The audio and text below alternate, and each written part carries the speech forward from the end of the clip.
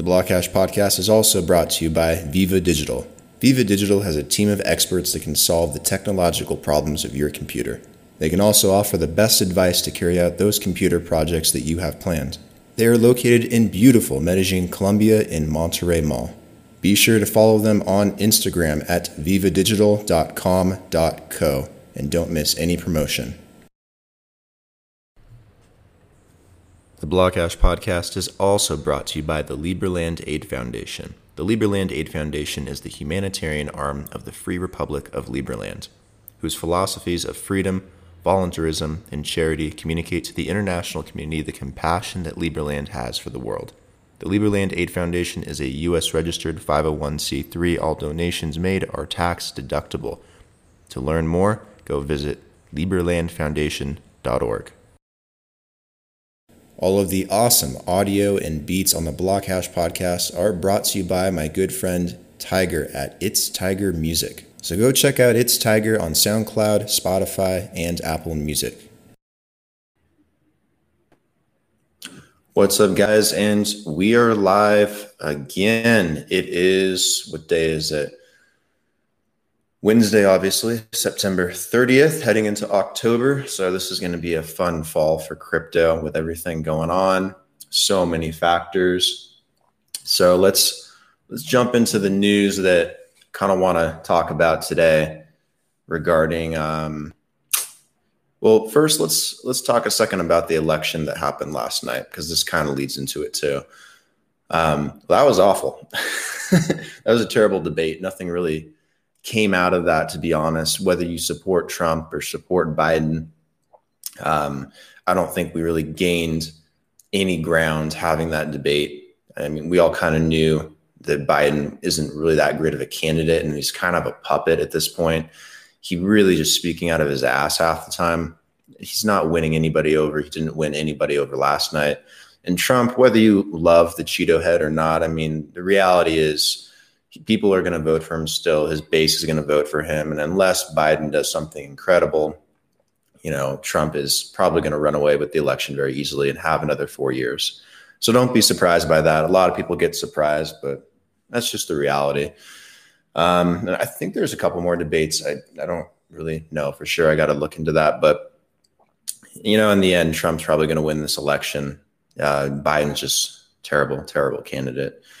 But regarding, the election and, the debate last night, what's really going to thrive and do well, if anything, is probably Bitcoin and probably blockchain as a market. And that's one of the first pieces of news that I want to talk about was the CEO for DeVere Group, Nigel Green, mentioned that the U.S. election will bolster the price of Bitcoin. And I definitely agree with that, because if you look back historically to 2016 and what happened when Trump beat Hillary Clinton, one of the first things that happened, other than the stock market rallying, was Bitcoin actually rallied pretty well for the first time in a long time. And that momentum gave a resurgence into the crypto markets, the altcoin markets, really drove money into that space because people were terrified. They didn't know what was going to happen. At the same time, the market was picking up and doing really well from the point that he got elected until the year or two after that. That generated a lot of money, a lot of liquidity, and that was really good for the markets. And, if Trump wins again, something very similar might happen. Regardless of whether or not Trump wins, it might be beneficial, because if Biden wins, people will be more afraid, will be a little bit more unsure and skeptical about what's going to happen in the market and what kind of decisions him and the Democrats would make that would affect the economy. So that would potentially could be even bigger driver for Bitcoin, but it all depends on your reason for buying it. Everyone has their own reasons. And with all the craziness of 2020, I don't really think it matters who wins. I think the election in general, just being over with, will be a catalyst for people to speculate a little bit more. They'll feel more at ease, more comfortable doing so. Nigel Green, he's also a big proponent for Bitcoin. And he was also saying that he believes Bitcoin will replace gold as the ultimate financial safe haven. within a generation. And, when people say that, I generally agree, but they always say it'll happen in a decade or in 20 years, or it's coming really soon, gold's out the door. And while I want to agree with you, the reality is it takes a generation for things like this to change, maybe even more than a generation, to be honest. So if we're talking about a generational change and we're talking about my kids or my grandkids one day, I'd still believe in gold and buy gold and hold precious metals and things like that, not just Bitcoin. So I don't think my ideology is going to change completely to be one-dimensional towards crypto, towards Bitcoin as I get older, nor will I want to pass that down to my kids. It'll be a change that they make, the next generation makes. So I don't think Bitcoin is going to be the ultimate financial safe haven within this generation, but after this generation for sure, probably by the end of the century, guaranteed. But those things take time. We're moving towards a digital economy, and we have to get to that point first for it to actually, become a reality. We have to be able to do everything digitally. We have to stop using cash. We have to stop holding hard resources all the time. We have to make things more pragmatic, things that make more sense, in order for society to be more efficient and to be truly digital. We're just not there yet. We're heading that direction every single day, but we're not there yet. Nigel's firm has $10 billion roughly under management. So the guy's not an idiot. So while you should always take everyone's opinion with a grain of salt and make your own decisions, he's a pretty smart guy, or else he wouldn't be managing that much money. He's also touched on a number of things in the past and recently, such as the Singapore Exchange, SGX, invoking 2 new indexes to create a price standard for Bitcoin and Ethereum in Asia. So he's really got his foot in the door. And I believe that DeVere Group is one of the biggest financial groups in the fintech world with $10 billion under management. So, when he says something, there's a degree of truth to it, and he's not necessarily wrong. So I thought that was important to bring up, especially with the election debate last night and all the things going on. I think it's important to listen to smart people and what they have to say regarding issues like this. The other piece of news I want to talk about was Ethereum 2.0's failure. So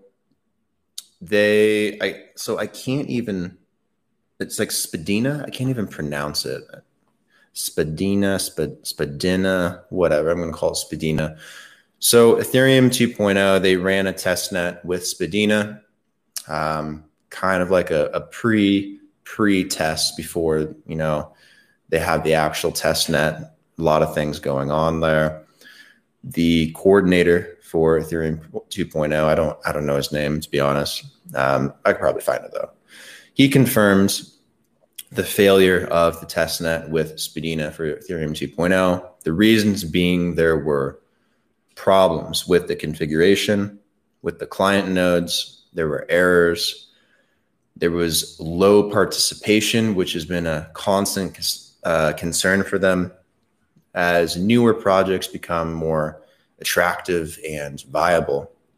This is the issue that Ethereum 2.0 faces, given the fact that they've waited so damn long to put this out.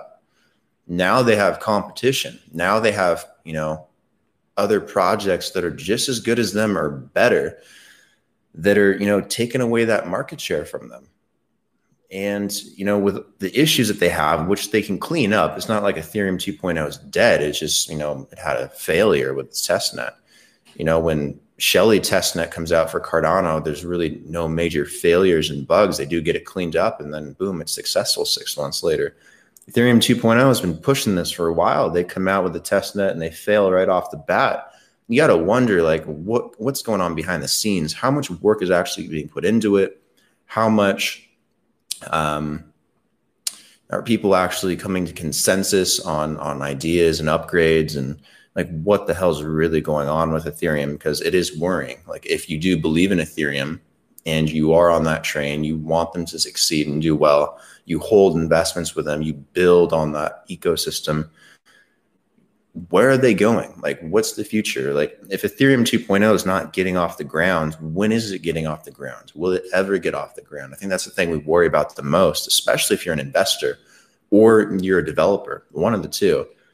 When you're putting money into the system or your time and effort to build something, and something like this fails right off the bat and it's been pushed back fucking forever, it starts to get really annoying. So I'm not surprised there's a low participation rate. And having that low participation rate is really going to hurt them as a project if they try to transition and they just don't have the support to make it work. So it's something to keep in mind as they continue to fix these bugs and get closer and closer to the actual test net and then the actual main net at some point. Because the reality is, if they can't get this done soon, they're going to get beat and they're going to, drop significantly in market share. Their market cap will drop significantly. They won't be the number 2 project in the world. The only reason they are is because everyone's relegated to learning Solidity. That's going to change really soon. And good reason for that. I want to bring up Cardano again. I know I've brought up Cardano a billion times, but it's also the third piece of news. Cardano just a couple of days ago celebrated their third birthday, or its third birthday, the third anniversary, 3rd year since conception, being born, whatever you want to call it. The thing is, in just the last year alone for Cardano, transactions have grown by a magnitude of 7 or higher. There are 1,200 registered stake pools and the Shelley mainnet is out. Liquidity is prevalent on 30 plus exchanges for Cardano. $500 million in trade volume on average is happening every single day on Cardano. More than half of all ADA, according to Charles, is delegated or will be delegated, which is a big fucking deal. So in the words of Charles and what he had to say, because he did a video, we will have thousands of decentralized applications, hundreds of tokens, a voting system, identity solution, all next year. Everything Ethereum ecosystem has and has done and has built, but Cardano will be better. That is the punchline. That is the point. Cardano, like many projects, are getting to the point where they can do and replicate everything Ethereum is doing and has done, and they can do it better, more secure, and at scale, which is important. When that happens, if Ethereum 2.0 is not out and Ethereum 2.0 does not live up to expectations, it will drop in the market. It's something to be really careful about if you're an investor, really careful about if you're a developer, even if you're a user. There's a lot of ways that you can lose out by sitting there and hoping that it just improves. Like, if they don't improve, it becomes a liability to own Ethereum, to be on Ethereum's ecosystem. So, unless Vitalik, who's a very smart guy, they can turn it around and fix things relatively soon and make themselves competitive, they're going to be in a really tight spot starting probably next summer of 2021. So with those 3 pieces of news, I think that gives you a good idea of where the market's at in a nutshell. One, again, the DeVere Group CEO Nigel Green coming out and saying that Bitcoin will do very well regarding what happens with the election and the price will be bolstered. I agree with him. And, there's a lot of long-term positivity for that. He's a very smart guy. So you should definitely consider what he has to say. Actually, go look up what he said. Just go Google it. The second piece, being Ethereum 2.0's failure, and the third piece that kind of ties into that, Cardano, not just Cardano, but other projects as well. I'm not going to continue spinning projects right now, but you get the point.